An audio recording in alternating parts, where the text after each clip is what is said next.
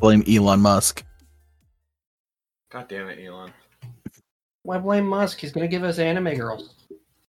Anyway, you guys, welcome to Pixel episode 171. Lantern. Episode Lantern. I know, very enthusiastic. I got thrown off because of Elon. It's all his fault. With me is still the man who refuses to use a vacuum cleaner. Senior David. Came over crystal clear that time. Also with me is Senior Odin. What's going on, everybody? It's your boy Odin here, back at it again with another lovely episode of Pixels, Polygons, and Fun. How are you guys doing tonight? And we have Headfrecker with us this week as well. I'm here. You're just are you here physically or mentally? Neither. You have Twilight Zone sound. Anyway, let's go ahead and cut it into the news. We'll be right back after we make that phone call. Yes, I see. Good news, everyone! Welcome back, you guys, to the news. Got some stuff to talk about for this week. Your Pokemon update. For those of you who are not aware, the Pokemon Company posted a new animation short called Bidoof's Big Stand. It is absolutely adorable. You guys need to go watch it. It's on YouTube. Go do it. Pokemon Unite, we have two new Hollowware pieces, and they are for Snorlax and Lucario, and they're both concert style, whatever that means. Let's see. Looks like the Pokemon Unite team has also put out a developer letter confirming that Pokemon Unite is to be at the Pokemon World Championships in London in August of this year. We don't know if it's going to be canceled in person or not, but we'll see. Chances are likely. Let's see. That is about it, honestly. Pokemon Masters has announced the next chapter of the story. We will get the additional sync pair units of Lucas and Dialga. It's actually kind of cool in the summoning banners. Good luck with that one. I think that's it as far as Pokemon news goes, but pulling from GamesIndustry.biz, written by Marie Delisandri, Humble Bundle rolls all subscription tiers into one membership option. The company is also releasing its own launcher. Humble is tweaking its subscription approach from next month, with all Humble Choice memberships rolled into a monthly fee of $11.99. Previously, subscription options ranged from $4.99 to $19.99, the latter giving access to 9 monthly games. From February 1st, the Humble Choice subscription will give players access to all the games from the bundle for that monthly fee of $11.99. In a blog post explaining the news, the company added that the, quote, exact number of games might vary each month, end quote, with subscribers able to skip a month should they want to or cancel at any time. 5% of the Humble Choice membership will still be donated to charity. Humble also announced a Humble Games Collection, which is a curated library accessible to members only and featuring community and critical favorites. The collection will only be accessible through the company's new game launcher, which is releasing alongside the revamped membership options. In the new Humble app, you'll also find more than 50 DRM-free indie games, experimental oddities, and other experiences inside the vault, which you can download while you're a member and keep playing even after your membership ends, the blog post reads. If you're familiar with current Humble Trove, the vault is where you'll find many of your old Trove favorites after February 1st. So, what are your guys' thoughts on that? DJ, I know you've dealt with Humble in the past before. Yeah, I'm on their membership. I have been. It doesn't sound like it's going to be much different, but then again, I wasn't really aware of the changes to the membership because I was grandfathered in from being in the first version of it. So I had all the access to the games at the same price. So the game launcher thing sounds a little weird. We'll have to see how that's implemented because I like being able to add the games onto my Steam library and stuff, so I hope that's still an option. Yeah, that would be nice. But they have offered games before as just direct downloads, and if that's more your style, so I kind of hope that they still have all the choice that's been there before. But either way, Humble Bundle is definitely a good way to get some games maybe you've been waiting on while also supporting some good causes. So I'll still support them. I mean, there's a bundle live currently that I want again, and it's all the DLC for PC Building Simulator. Ooh. It's like $15. It gives you the game and all the stuff, but I already have the game, so I could just get the DLC and gift the game to someone else. I've never used it, so. All right. Does anyone else have some news? I do. So this is coming from GameSpot, written by Jessica Howard as of recording today, the 12th of January. Labeled Pokemon Brilliant Diamond and Shining Pearl offer limited time Easter egg for original games fans.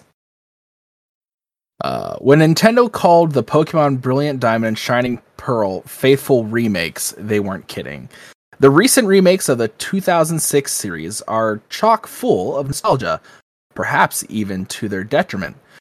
But one of the best things about keeping so much of the original games intact in these new enhanced editions is the inclusion of a pretty heartwarming Easter egg. Fans of Pokemon Diamond and Pearl will be delighted to know Snowpoint City's Diamond Dust has returned. A nod to director and composer Junichi Masuda, the sparkling snowfall appears each year on January 12th to celebrate the beloved Pokemon creator's birthday and offers some pretty great perks for players. According to Cerebi.net, players can expect a boost to their encounter rate as well as a reduction to hatch length. For those already looking forward to the next step in their Pokemon journey, the newest entry in the Pokemon series, Pokemon Legends Arceus, is just over 2 weeks away. A drastic departure from the usual Pokemon formula, the open-world adventure game gives off some major Breath of the Wild vibes and could mark a turning point for the 25-year-old franchise. That was it. Oh. Yeah, so it was a short one. Very, very lovely article there. Yeah. Short and Kind of neat that they brought back the sparkling snow.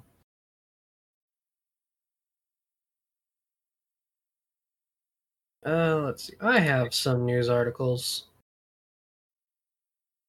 First off, we have one that shown to me earlier today by Headfrick.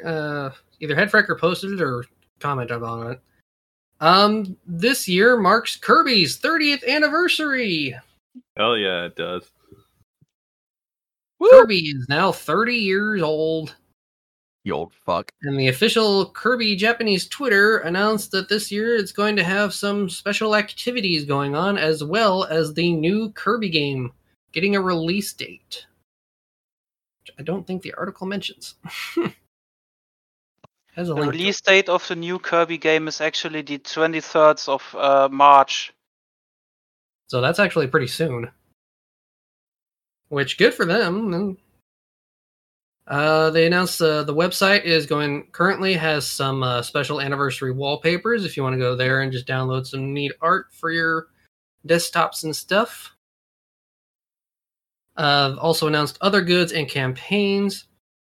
So we could be seeing some special 30th anniversary Kirby merchandise. No mention of other games though, so we'll have to see if anything else comes from it. So it might be probably on par with the Zelda anniversary. So maybe not much. Maybe we'll get a Kirby Game & Watch this year. Well, that actually might be really cool. That would be really cool. I heard the Game & Watches are pretty fun for people. We have the Mario one. I want to get the Zelda one for Riku. Did you got it? Yeah, I got the Zelda Game & Watch for Tattle. Is it good? Yeah, it is. Awesome. So I'm gonna have to get it. It's pretty inexpensive, so. Takes on the Zelda Game & Watch I got you. And then we have an announcement here on Game Informer for you Assassin's Creed fans. The Ezio collection is coming to Switch. Oh. Originally released on the PS4 and Xbox One in 2016, is releasing on the Switch on February 17th. It's also going to have full HD Rumble support, as well as touchscreen interface options. I'm not sure how that's going to work with Assassin's Creed, but it'll be available. So that has Assassin's Creed 2, Brotherhood, and Revelations. Yep. So those will be all there and will cost $40. I mean, maybe the system will rumble once you do a leap of faith and you hit the hay barrel. Also, Ezio Auditore da Firenze is the best assassin in Assassin's Creed, period. Fight me. Fuck everybody else. I mean, I like him, but I would definitely say Connor's my favorite. Connor is right under Ezio for me, and then it's Altair under Connor. Okay, and to end it, I have a story that'll ruin your faith in humanity. Maybe. Who remembers the hot tub streaming things that went on Twitch? Where girls were streaming in swimwear while sitting in hot tubs, and Twitch allowed it because money. Yeah, well, so what about it? The one who started the trend has now bought a pool toy company. For God. She purchased an entire inflatable pool toy company. This is Amaranth. I'm not sure how you pronounce that. Amaranth? I guess. So yeah, she bought an entire pool toy company just because she could, and it's actually a reputable one that sells on Amazon and in Costco. Oh, Jesus. Apparently she's known for doing business ventures like this, and apparently invested in a gas station before.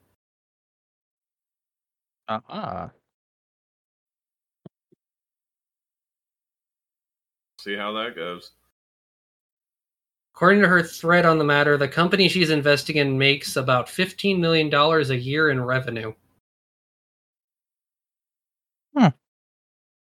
So, I mean, good for her. It's kind of odd. She found something. She buying a pool toy company. It works for her. It works. And that, I think that's it for my news. All right. Headfrecker, do you have anything? I don't have any news. All right. I guess we'll cut it here, you guys, and we'll go into our next segment. We'll be right back. Welcome back, you guys, to the segment of the show where we will talk about what games we have been playing since we have last met on the show. Can't talk. Odin, what Minecraft adventures have you been up to the past week? Not that much. I've been kind of focused on work as of late, and I've been having like a lot of appointments and stuff that have been kind of going on between dentist and other things. I've honestly been kind of like had my face shoved into Pokemon Infinity, the fan made game. Dude, it's pretty so good. It really is.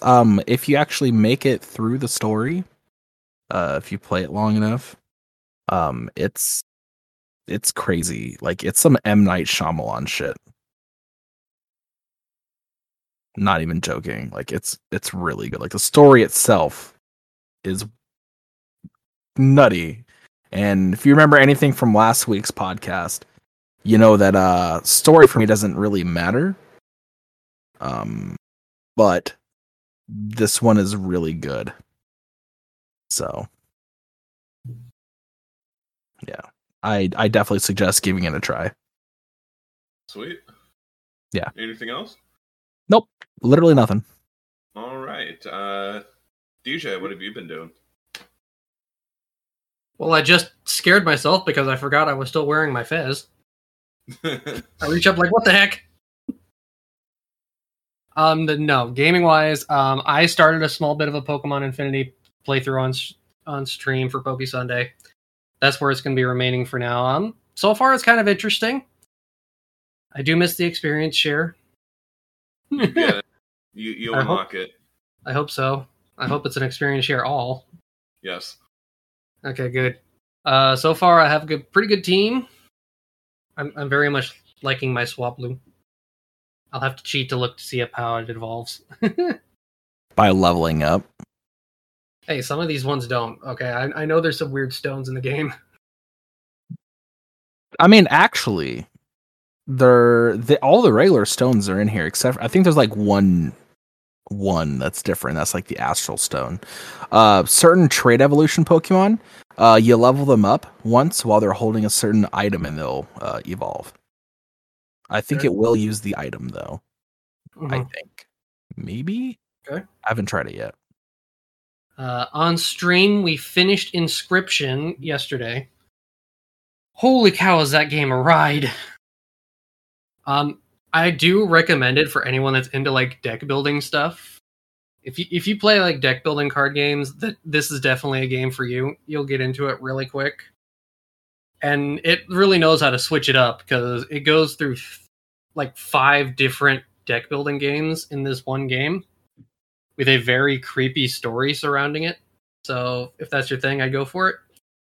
And today we started the playthrough of Subnautica Below Zero, which for those who don't know, Subnautica is a survival game where you're surviving on an alien planet that's covered mostly in water. It's like 90% water.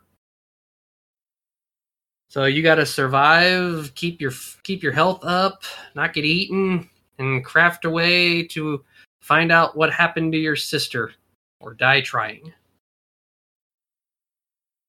Most likely die trying, because there's a lot of giant monsters that want to eat you. Wait. Other than that, I think that's it. All right. Headfrecker, what games have you been playing? Well, I'm actually currently playing, while we talk, Persona 5 Strikers. What is that like? Well, it's a warrior-style game, like Dynasty Warriors or Hyrule Warriors. So it's rather crass difference to the JRPG style of the actual series.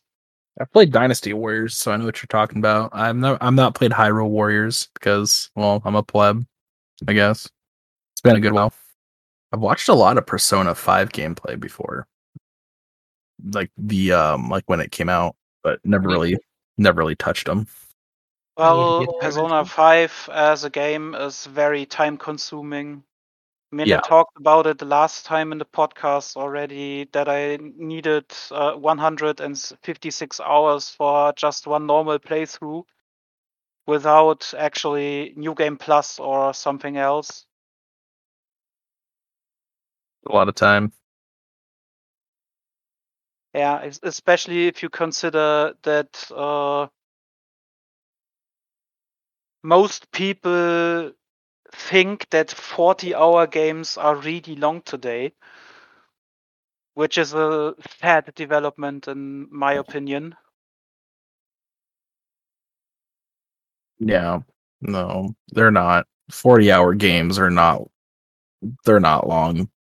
If you've played Skyrim, you know just as well that 40 hours. Oh, I heard Skyrim. You know, if you played any games that are like long storylines and lots of like different side quests and stuff like that, you know for a fact that 40 hours is not a long time. You could, No, it really isn't. yeah, no, it's not. Oh, is it my turn? Well, I don't know. I don't know if the headbreaker was done yet. But I don't really have anything else to say. The only Okay. thing I played other than Persona 5 Strikers is Slay the Spire. Don't know if that tells you anything. Slay the Spire is an indie game. I don't really know how the developer is called right now. And it's another card deck building game, like DJ just talked about. Ow! I just died in my game. And you basically start to climb a tower, and in each floor you either fight an enemy, find a chest, or have a random event. You can choose your path through the tower as you go along, and you have elite enemies that give you relics that boost stats or give you special effects, like that you can have more energy per turn. You need energy to play your cards. That's pretty standard for a deck building game. And as you go along, each fight rewards you with one of 3 randomly chosen cards. And you have to manage your deck, make a strategy, and pay attention that your deck doesn't grow too large.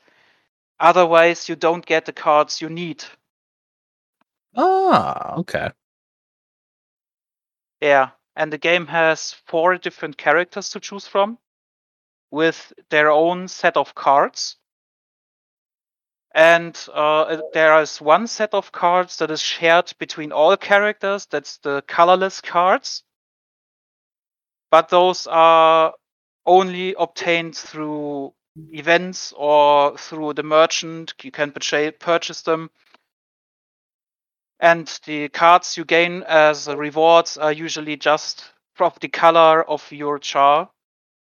So they fit your playstyle of the char. Because the 4 different chars have different playstyles. The char you start with is the Ironclad. It's basically your knight in shining armor. Okay. Physical attack focused, defense focused, and has a relic to start with that heals him for every combat he survives, which gives him pretty good survivability, but he can be overwhelmed by numbers. Then the second one is the Silent. That's an assassin and focused on poison attacks or quick, low damage dealing attacks in quick succession. Then there is the Defect. That's a robot that actually originally was built to defend the Spire. Yeah. But then it turned around and wants to slay the Spire instead. Roll credits. The Defect has its own unique mechanic, that it has orbs. It has orb slots you can fill with elemental orbs, and these orbs are triggered once per turn. For example, you have lightning orbs that deal damage to a random enemy once per orb. And if you have several of them, you can deal extra damage per turn without wasting any energy, just because you have these orbs. Then there are frost orbs that give you block as a block, so you can prevent damage from enemies. Dark orbs, which don't do anything directly, but the longer you have them, the more damage they store up. And when you shoot this orb, you can evoke the orb from an orb slot with a special card, and then you cast this orb, basically. And when you cast the dark orb, you deal the entire damage that was stored up in the dark orb at once. And then there's the plasma orb, which basically just gives you 1 extra energy to use per turn. Nice. Yeah. Taking Yeah, a and the look fourth- at some screenshots for it. Yeah, the fourth char is the Watcher, which is basically a monk with a bit of magic mixed in. The Watcher has another unique mechanic in that she has three different stances. Okay. There is the calm stance, which doesn't do anything special in its own right, but when you leave the calm stance, so if you change the calm stance either to no stance or to the other stances, you gain 2 extra energy to use. Interesting. Then there is the wrath stance, which basically doubles all damage you deal, but also doubles all damage you receive at the same time.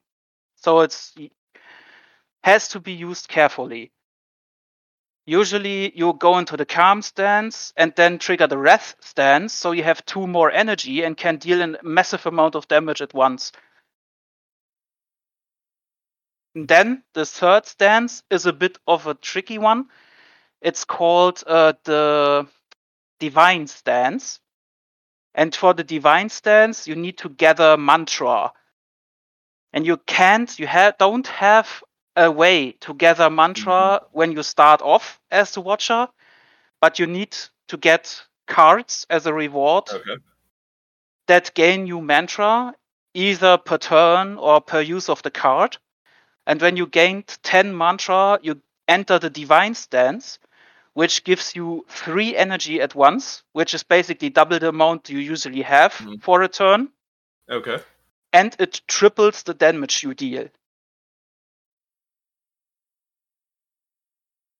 Wow. Thing with the divine stance is it only stays for 1 turn. The other stances stay so long until you change them again. Neat. That's insane. Like, I'm looking at some screenshots right now of the game and just kind of like perusing through the characters and stuff. The defect looks pretty interesting. Yeah, the defect is actually my favorite character. Because as you play along, you unlock more and more cards and relics, depending on the points you gather with each char.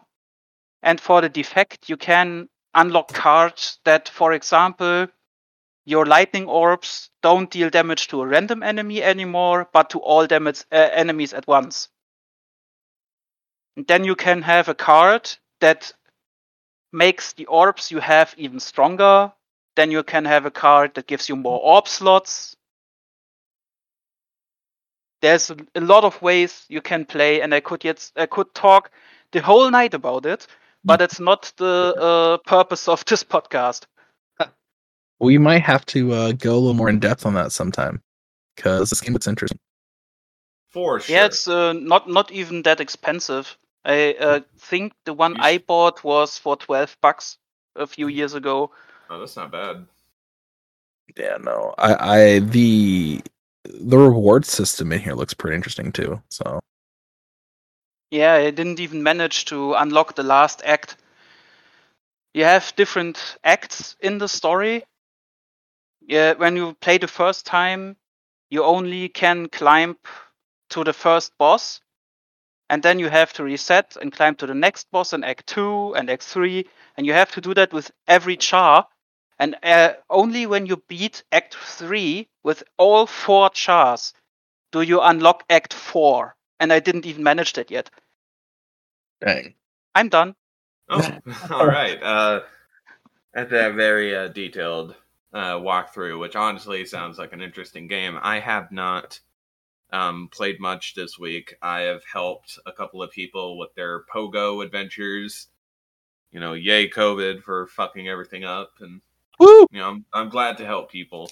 I haven't caught a lot of shinies, but on a friend's account, I caught them a shiny Onyx and a shiny Machop. But I can say that I have a shiny family of the Slugma line, so I am content and happy. Good for you. So if I could get a shiny Nose Pass before a friend of the show, Poker Ranger Pat, does, so I can, in a friendly way, rub some salt in the wound and, you know, go like, ha ha ha ha ha, look what I got. Just to tease the man a bit. That haven't played much as of. I mean, I'm pretty sure tomorrow I will be playing some games. Yeah, while I'm resting / recovering from a nice dental visit, because that'll be fun. So I will, in all seriousness, probably will play some Skyrim like I want to. I want to get back into that. Thanks to Headfrecker, I have got the Bidoof that I need. So, in the next couple of days, stay tuned on my Twitch, because I will be doing a solo run of Bidoof. And I will be playing through Brilliant Diamond, using only a Bidoof. I am not allowed to use any other Pokemon. Solely a Bidoof. And the goal of that run, of this potential run, is to beat Cynthia with a Bidoof. Will I get there? You'll have to find out. But I think with that being said, we're going to cut it here and jump into the next segment. We'll be right back. And welcome back to the topic of the show, you guys. We will pick a topic about anything under the video game sun. And when was the last time I said that? This week it's the next couple of episodes. I'm gonna give you guys a little bit of a heads up. It's gonna be Pokemon centered. So for this week, we're gonna be going over the history of shiny Pokemon. So shinies. So pulling, and I'm gonna be getting all my information from Bulbapedia. So you may be wondering, what exactly is a shiny Pokemon? A shiny Pokemon, or otherwise known as Shining in Japan, is a specific Pokemon with a different colorization to what is normal for its species. So a shiny Mew, for example. Regular Mew is pink. Shiny Mew is blue. Just for pure example. Let's see. Got some nice little info tidbits for you. Shiny Pokemon can differ in color from their normal counterparts very little or drastically different. Some Pokemon, such as Glaceon and Pichu, have a shiny coloration that's only a few shades darker or lighter in color, such as Pokemon like Caterpie or Smeargle have drastic differences. And I will say right now, before we really get into it, there are some Pokemon that you really can't tell if they're shiny or not. And that, to me, is horrifically disappointing. Yeah, those Pokemon are really tough to get shinies for, because they're just like, well, I didn't even know it was shiny. Right, if you missed a little spark. And every shiny Pokemon, when it comes out, either when you encounter it in the wild, or if you hatch it from an egg, or if you send it out in battle, it always sparkles. Always. So you really got to pay attention with some of the shiny Pokemon. Yeah. But anyway, shiny Pokemon were introduced in a Generation 2 video games being Pokemon Gold and Silver. When a shiny Pokemon that appears in the wild or from its Pokeball, it is surrounded by a flash of stars or a light, which is accompanied by a pinging sound effect. Individual Pokemon, and just in case if you guys are curious, if you have a regular Pokemon, there is no way that you can change it into a shiny and vice versa. If you have a shiny Pokemon, there is no way that you can get it to a regular coloration. No legal way. Pokemon. No legal way, yes. Let's put that out there. There's no legal way. So, you may be wondering, how do you encounter said shinies? Well, like I said, you can either find them in the wild, you can hatch them from eggs. The base rate of shiny Pokemon going from Gen 2, Gen 3, and Gen 4, and Gen 5. The base rate for shiny Pokemon in those generations is 1 in 8,192. That is the base rate. So on average, if you encounter 8,192 Bidoofs, on average, at least one in that 8,000 will be shiny. And going from Gen 6 and onward, they cut the shiny rate from 8,192 to 1 in 4,096. Not so bad. And then the next one down the line,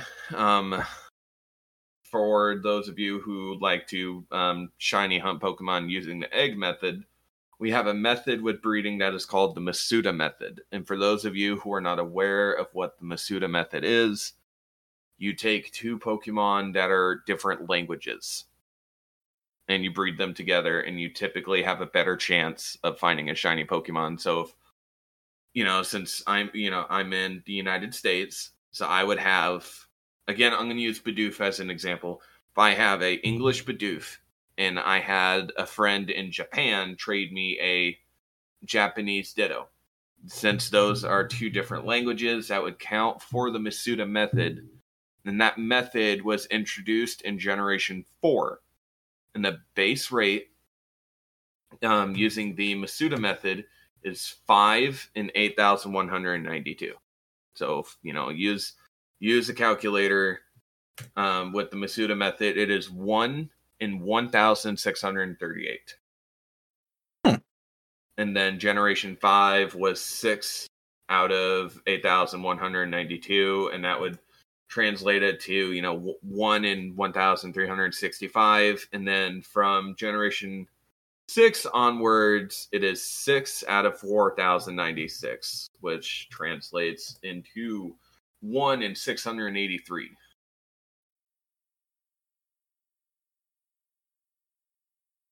So it's odds were they slowly started getting better, honestly. Over time, I will say shinies have become much more common. Yeah. Much more common. And I'm not saying that's a wrong thing, but I don't like how common shiny Pokemon have become now. Yeah, they're pretty much everywhere.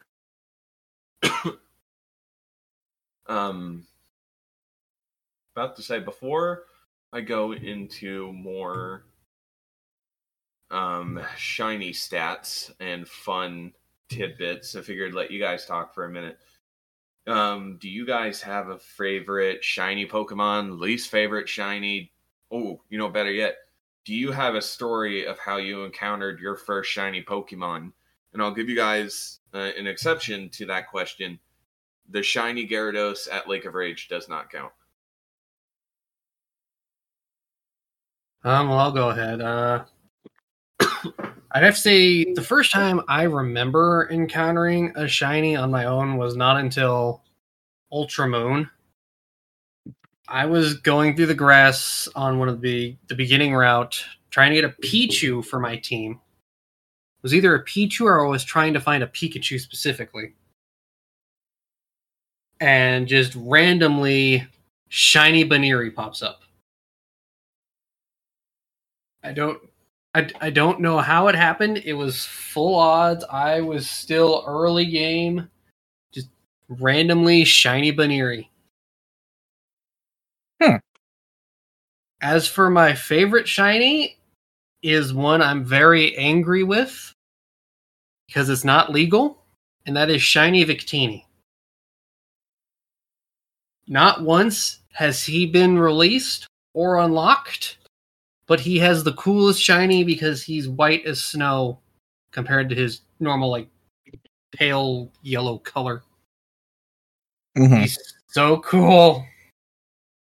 And as for least favorite, any of the ones that turn green. They're all hideous. Absolutely disgustingly green. Yeah, I can agree with you on that one. Any Pokemon that are just, if they look like they're about to vomit, They are vomit. they are vomit. It's funny. What about you, Odin? So my very first shiny that I ever caught was on my Japanese version of Pokemon Sapphire. It was a shiny Psyduck that I caught in the Safari Zone. I think is what it was. Yes. Your first shiny was a Safari shiny? Jeez. Yeah, I did catch it. It was a Psyduck. It was random.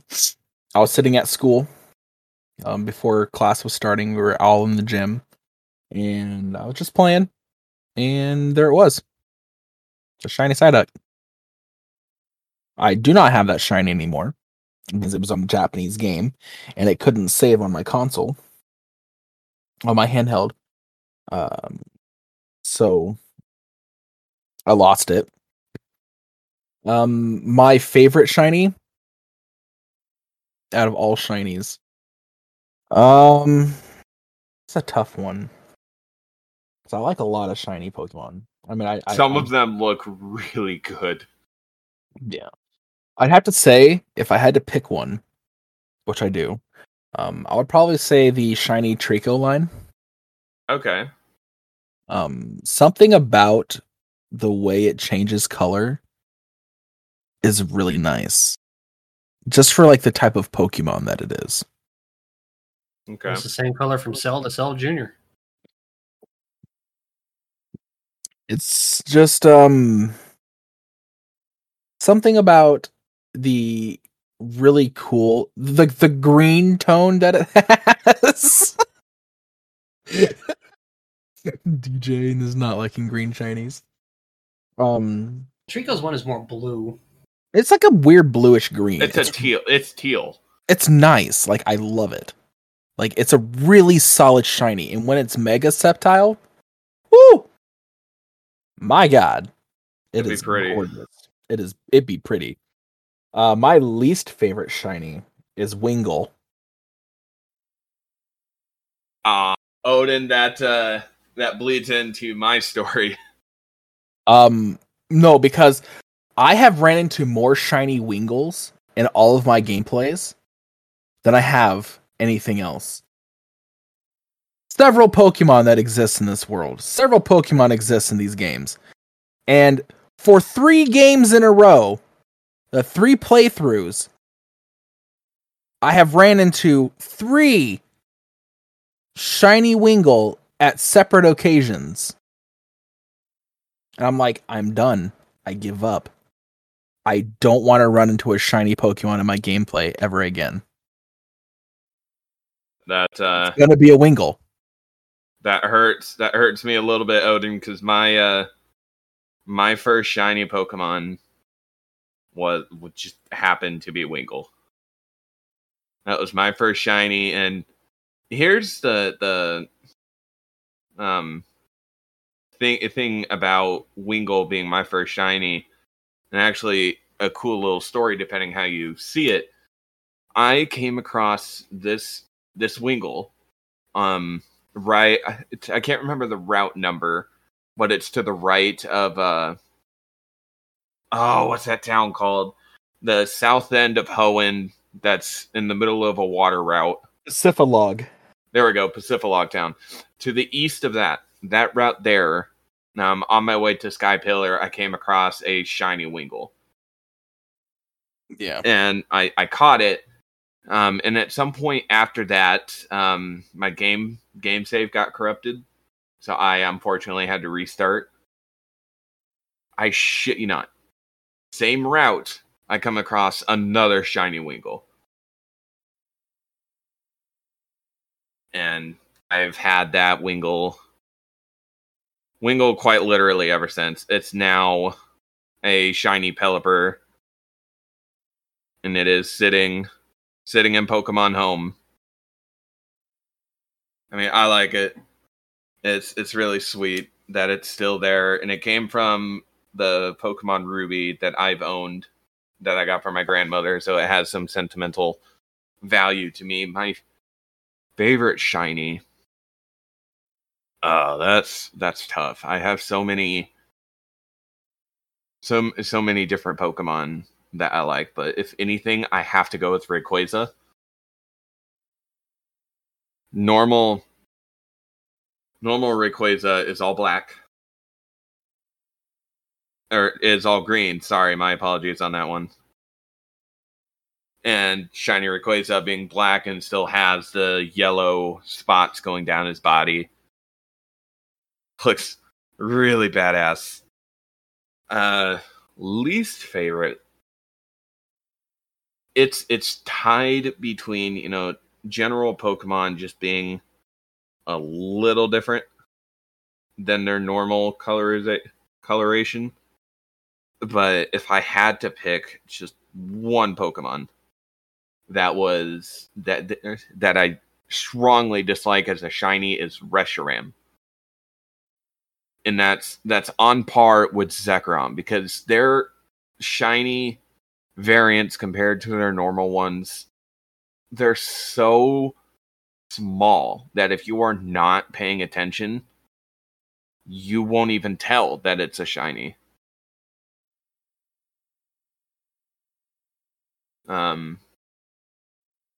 So yeah, that's me.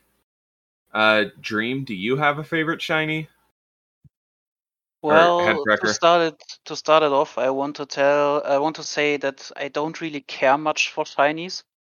Okay. That's a very controversial stance. At least it seems like it, because everyone I always hear talking about, oh, shiny this, shiny that.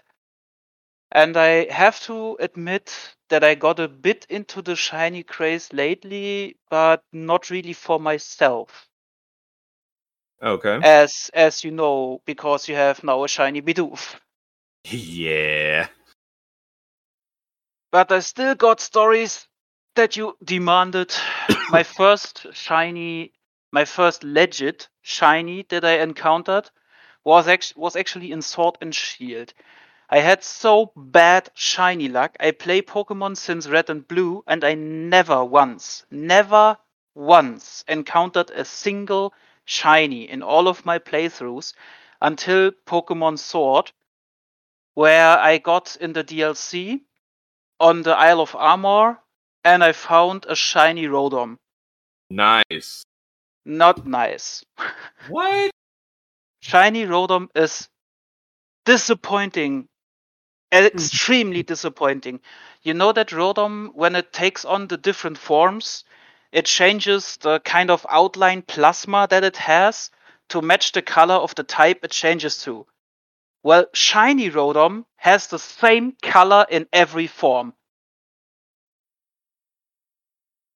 And that's just extremely disappointing.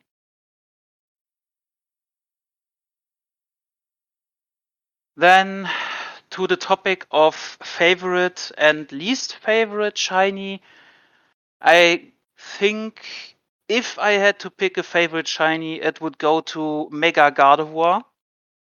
Okay. Because this black dress, and Oh, together yeah, with it is pretty. a normal Mega Gardevoir, they make an incredible great pair, black and white. I will give you that one. And the least favorite shiny has to do with a personal experience. DJ probably already knows what I'm going to say. My least favorite shiny turned up when I was shiny hunting in the Dynamax Adventures for a shiny Mewtwo. And the shiny I got in the Dynamax Adventures was Galarian Weezing. It's brown. It's brown like poo. Gross. Also, to prove her point, I posted the 2 different versions of the Rotom forms. You can see what the shiny does to them. Yeah. Takes all bad. the color. I actually was excited when I caught the shiny Rotom, but then I changed the form and the excitement just flew out the window. Yeah, some of the Pokemon shinies are just they're bad. Like Gengar? Gengar. Mega If you do not see that sparkle on shiny Gengar, you can't tell. Or Garchomp. Okay, let's be for real here. They should have kept the color scheme from shiny Gibble to Garchomp. Bringing a brighter color.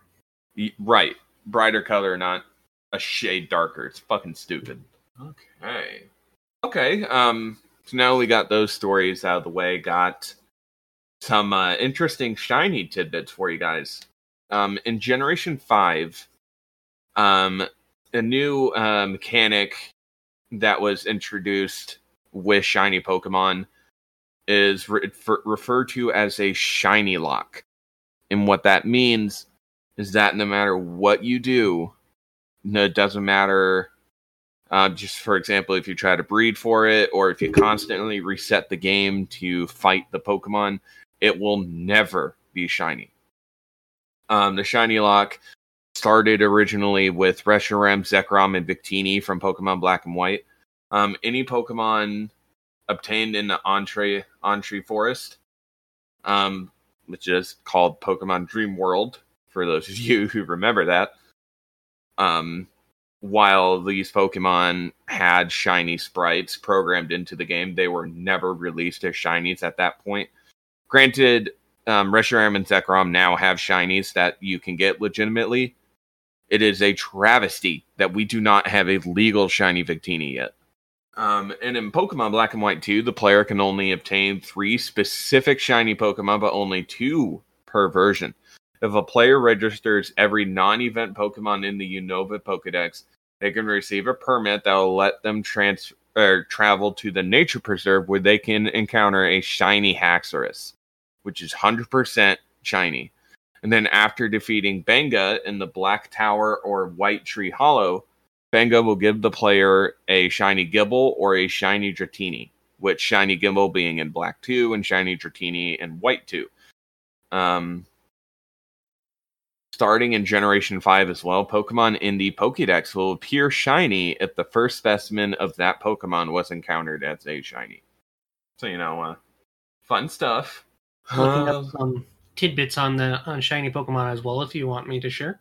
Oh, of course, DJ, go for it. So first, there actually was one Pokemon that had an unofficial shiny lock in Gen 2 when they first started. Okay. Unknown had a shiny lock on it by accident. Really? Because in Gen 2, a Pokemon being shiny was determined by its IVs.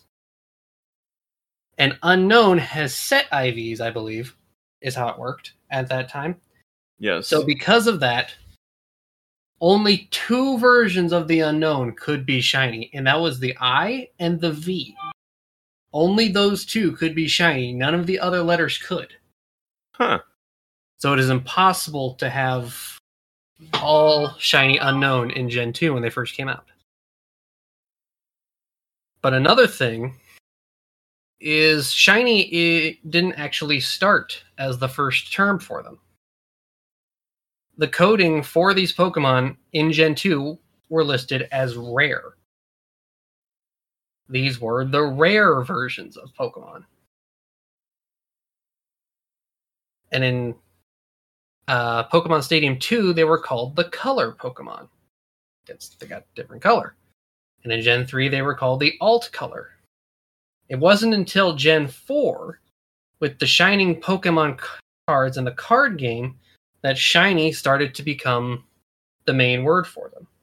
And then being fully integrated in Pokemon Black and White when the shiny charm was created. Super interesting. And if anybody actually remembers, the anime actually introduced us to shiny Pokemon. Before we knew shiny Pokemon were a thing. Ash's Noctowl was a shiny. I think it was the first one to officially appear and then be caught by a main character. And what was with the pink Butterfree? That was just a gender form. Ja, klar. It was just it's a girl. It's pink. Anime. Yeah, but technically it's a discolor and therefore a shiny. Even if it's not an official shiny. But it didn't sparkle. Noctowl didn't sparkle in the anime either. It did when it was let out of its Pokeball. Ha.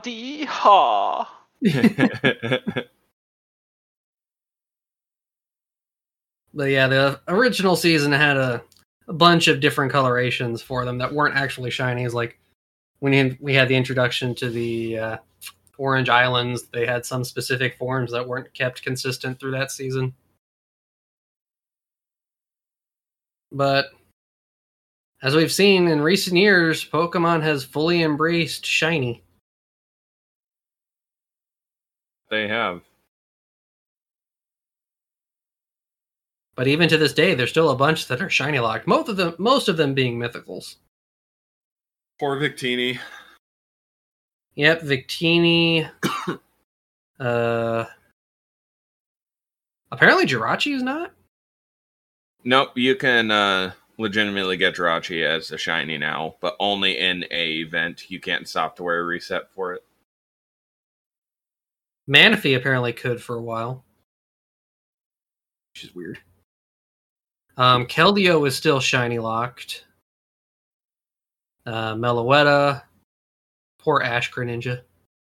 Rip.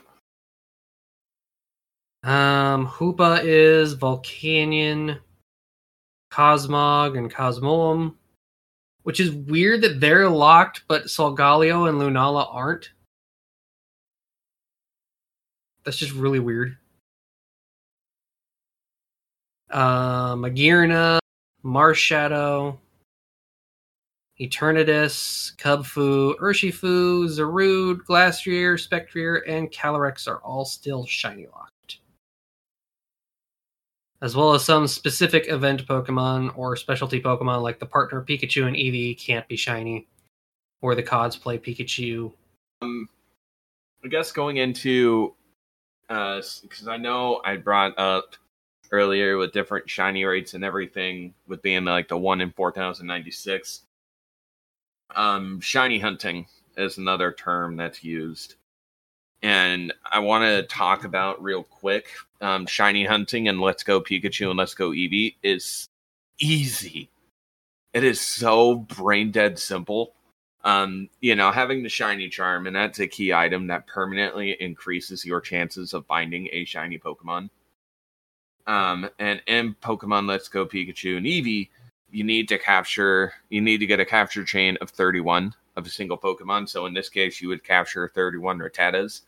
And with the shiny charm, if your catch combo is 31 and above, your chances with the lure that's active plus the shiny charm turns the shiny rate all the way down to 1 in 273.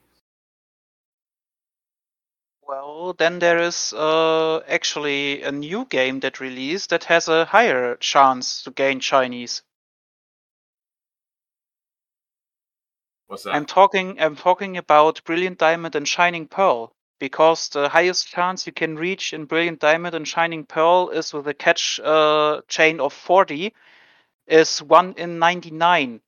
And technically it's even easier in brackets, in not brackets, damn it, English language, hard language.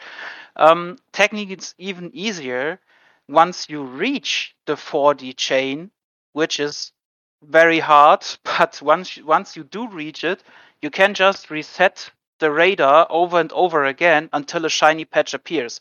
You don't have to risk breaking the chain anymore once you reach that point, and can just reset and lay back and wait for your shiny to appear. Does the chain work? If you encounter a Pokemon of a different species, does it break the chain, or? You cannot encounter a Pokemon of a different species, so long as you only fight in the patches that wiggle. If you don't use Protect, then it's your own fault. Actually, according to this chart, there was one time before where it was even lower of a shiny odds. 1 in 64. In what? In Gen 2, you had a 1 in 64 chance of getting a shiny if you were breeding a shiny and the offspring was the opposite gender. Yeah, that's honestly the lowest rate for shinies across all the games. And for those of you who are Pokemon Go fanatics, the base shiny rate for any Pokemon whose shiny form is available in Pokemon Go is 1 in 500. As the standard shiny rate. For legendary and mythical raids for shinies, the rate, or actually no, I take that back. The egg hatch in 1 in 64, right? That is not the lowest. Technically, the lowest shiny rate and just the whole Pokemon sphere is legendary and mythic raids in Pokemon Go, and the chances for shinies in that are 1 in 20. And then that's why I don't really consider shinies from Pokemon Go legit. Ouch. That just disqualified pretty much Gingy's entire box. Incorrect, sir. Anyway, and then Community Day shiny rates 1 in 25. So let's see, what else do we have? Tidbits. I don't see anything else interesting as far as shiny Pokemon goes. I saw one small section, and that's there are actually chances of some Pokemon in the game being shiny that are uncatchable, and which kind of suck. Yeah, like the Pokemon in the tutorial for catching being shiny. Yeah.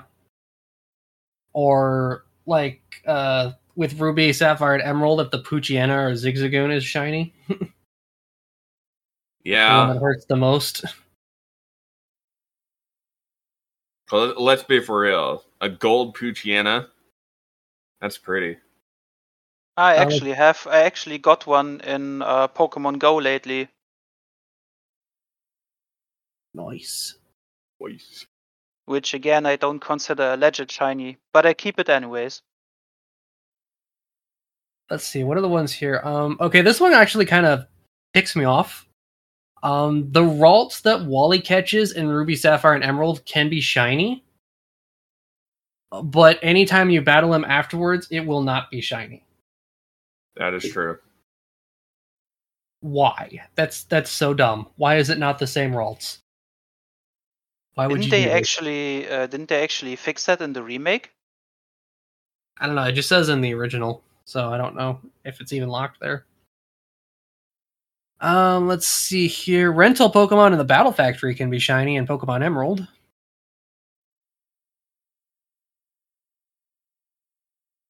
Battle Frontier. I didn't know this. At the start of Pokemon Black and White, the Minccino, the Professor Juniper lets out at the start of the game when she's doing the Welcome to the World thing, can actually be shiny. Yeah, most of the ones here are part of the capture tutorials, but there was also a section here that there are some trainers that actually do have shiny Pokemon in the games. Oh, yes. I did not know this. Pokemon in Pokemon Stadium and Coliseum can be shiny. Same with XD. Never have I seen shiny Pokemon in those games, however, but You're just not good enough. Evidently not.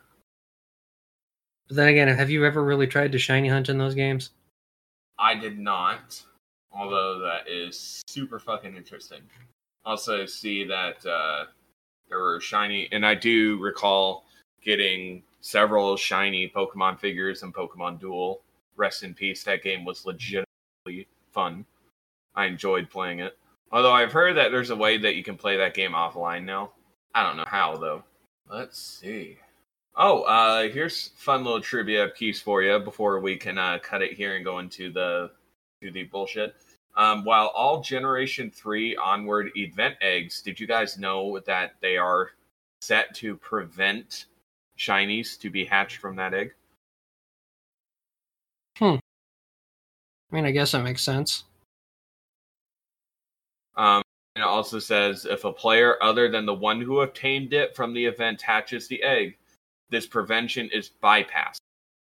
So so for example, and this is another way that you can get a shiny Manaphy, if I get the Manaphy egg and then trade it to you, DJ, you can be able to constantly reset that egg to try to get a shiny Manaphy. Yeah, it makes sense, I guess. Although I thought the eggs had a set shiny thing. Like, I thought it was determined if it'll be shiny when the egg is generated, not when it hatches. Right. Let's see. Before Generation 8, Cast Form, Weather Forms, and Magira's default form had the same colors regardless if they were shiny or not. Fun fact. So I guess my final thought on shinies, I can't wait to see what these Hisuian shiny Pokemon are going to look like. I am legitimately curious. I suppose before we wrap up the section, maybe we should just give our overall thoughts on shiny Pokemon. Do we like them? Do we hate them? Do we think there should be more, or what? I like them. I like shiny Pokemon because it gives like another aspect of Pokemon collecting, and you get that oh shit moment when you come across a shiny. I like that moment, and there are some Pokemon whose shinies I legitimately want to change because they are so cringy bad. But as a whole, I do like shiny Pokemon. I wish that they can somehow improve on them. That's my stance. Okay. Hefregger, what's your overall thoughts on shinies? Well, as I already stated, I don't really care much for shinies. And I don't really like that they are so luck-based. Because, in my opinion, you don't really earn a shiny. You don't really work to get a shiny. It just pops up, and if you are lucky, you get a shiny. If you're not lucky, you don't get a shiny. I mean, I already told you I played Pokemon since Red and Blue, and the first shiny ever I encountered was in Sword. That's Generation 8. Yeah, that's also the reason why I kinda do like the system with the Pokemon Radar, because that changes the whole luck factor a tiny bit. Because you can work towards getting that shiny actively without really needing much luck. You need a bit of luck because at any given point you have a 7% chance that the chain will just break. Even if you do everything right, 7% the chain could just break and all your work goes down the drain. But you can start again and work your way up to that 40, can reset the radar over and over, and then get that shiny patch, and in this damn sparkling patch is my shiny. I worked for this shiny, I deserved that shiny, and it's still a bit luck-based, but not fully, completely luck.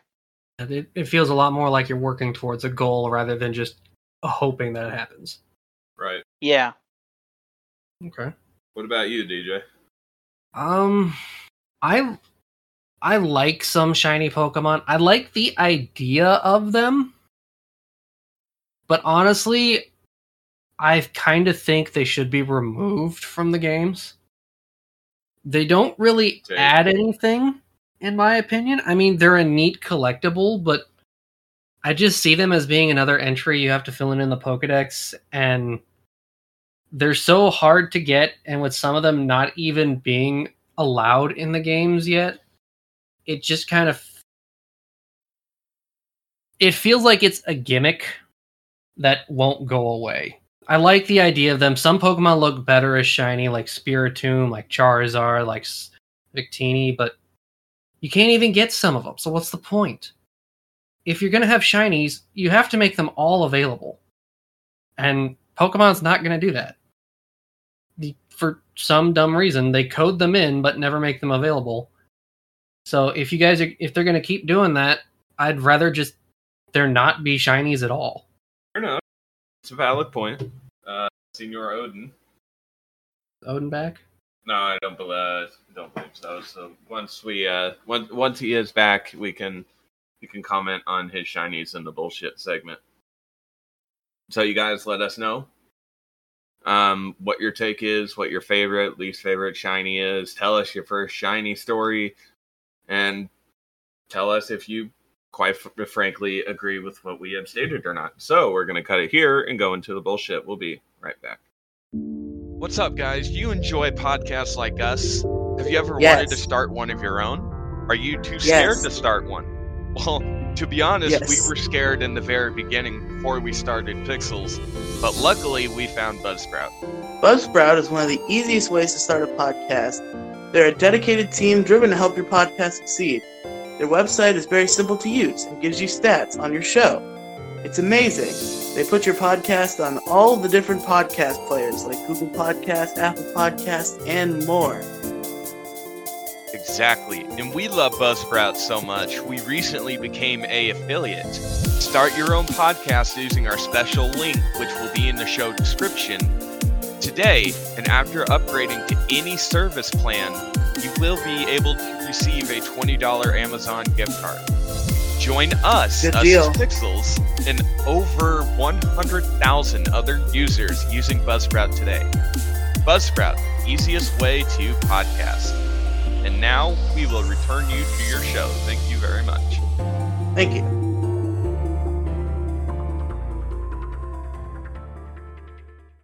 Welcome back to the bullshit segment of the show, you guys. Bullshit away.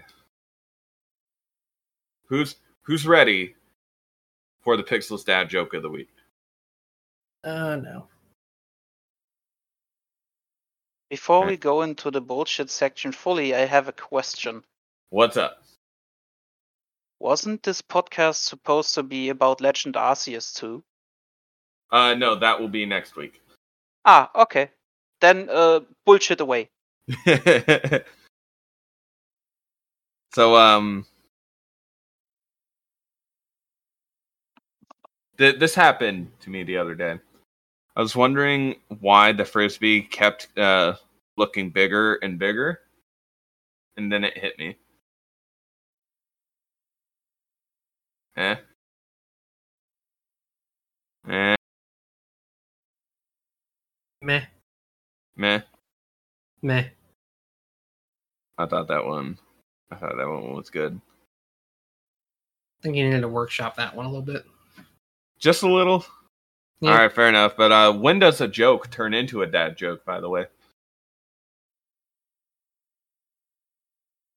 When it becomes apparent.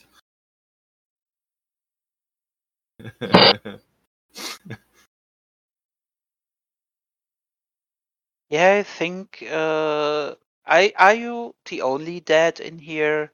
I am not. Odin is, too. Odin has immunity to dad jokes. Pretty much.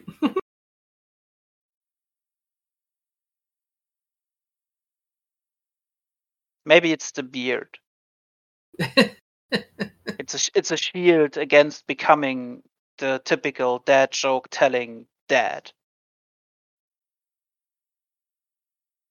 Just proves Gingy can never have a real beard. Fucking ouch. Now that one was funny. And that's it for the show, you guys. Here you go, Fuck these Gingy. assholes. God damn it. So yeah, hopefully tomorrow So a couple of days ago, as you guys are listening to this, I will feel a lot better. I won't lie, I'm a chicken shit when it comes to the dentist. I'm not a fan. Honestly, if you are the type of person that says you enjoy going to the dentist, you're a fucking psychopath. Off topic, but there was one shiny that Headfrecker and I have talked about before. Headfrecker, do you remember us talking about the shiny Mimikyu? Yes. You remember how you thought it looked deceased? Nah, Oh, I dear never God. said that. I only said it's really depressing. Oh. Well, it kind of is depressing because in the Sun and Moon anime, there is a shiny Mimikyu. And it said that it's shiny because it's the ghost of a dead Mimikyu. Dude. The ghost of a ghost. I Yep. can't wait It's for Acerola. Mimikyu. It's Acerolas. I can't wait for Mimikyu to hit Pokemon Go. Maybe for Halloween 2022 we'll have Mimikyu. Maybe. Niantic, I know you're listening. Put it in, you cowards. You just want them to listen. Dude, I just want somebody to listen to this damn show and actually respond.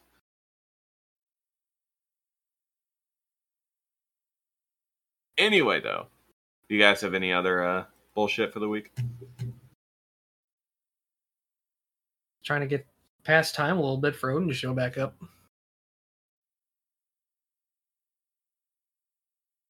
Well, at least you can maybe take that as a bit of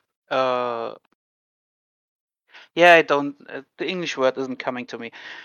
But I have to go to the dentist too. But next week on Monday.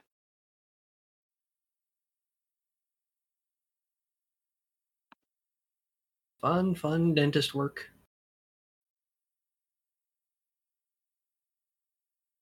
Yeah, it's not fun. I'm not a fan. Here's one last final bullshit thing for me. I was going through my full sail folder that I have on my computer, you know, all of the work that I've done so far on my full sail degree. DJ, I remember you playtesting it, but do you remember the Fluffiest? Vaguely. That card game I made? Mm-hmm. I found it. I found all the data for it. I want to turn this into a physical card game. And I need to figure, because I know it's possible that you can go to a company and they will print it out for you. Oh yeah, there's card printing companies. I need to do my research. I also need to commission an artist to help me draw the design of the cards. Always do it. I'm pretty sure there's probably commission artists that'll do that. Right. Where would one go for that? Etsy, maybe. Oh, Maybe no. DeviantArt. Okay. Oh, all right, you guys. Do you have any other last minute bullshit? Well, I happen to know an artist, but I don't think she would do that. And I also don't think that her prices would be okay. Are they higher? Lower? She does very good work, so it's very high price. Gotcha. Yes. You pay Okay. for quality. Quality, bambino. See.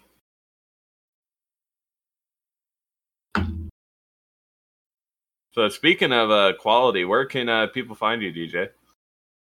Can find me on twitch.tv/DJ Skywalker716, streaming Tuesday through Thursday, 3 p.m. to 6 p.m. Central, and the occasional Poke Sunday. Wheat. Headfrecker, where can people find you? in Twitch, haunting your streams. Spooky. And occasionally making Gingy's pain by Hey, you banning his action. Well, What? well, I gave him a shiny Bidoof for that. Now I got the free pass to do anything I want. Damn it. I can't even argue with that. Third time's a charm. Damn it. I really hope that Craig does not pick that up. Turns out he picked it up in perfect clarity. Yeah, knowing my luck.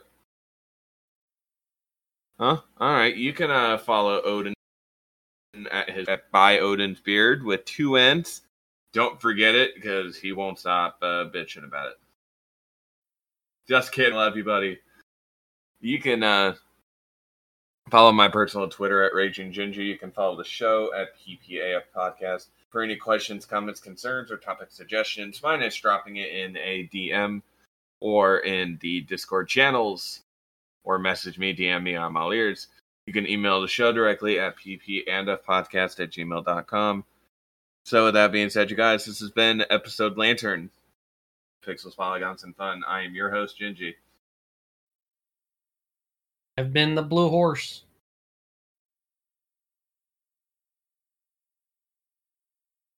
Is Odin gone or something? Yeah, Yeah, he stepped away. he's away. Well then, I have been the Headwrecker. And Odin is with y'all in spirit. So catch us next week for episode 172, which is episode Pichu. Catch you guys next week. Bye-bye. Bye. Bye-bye. Arrivederci!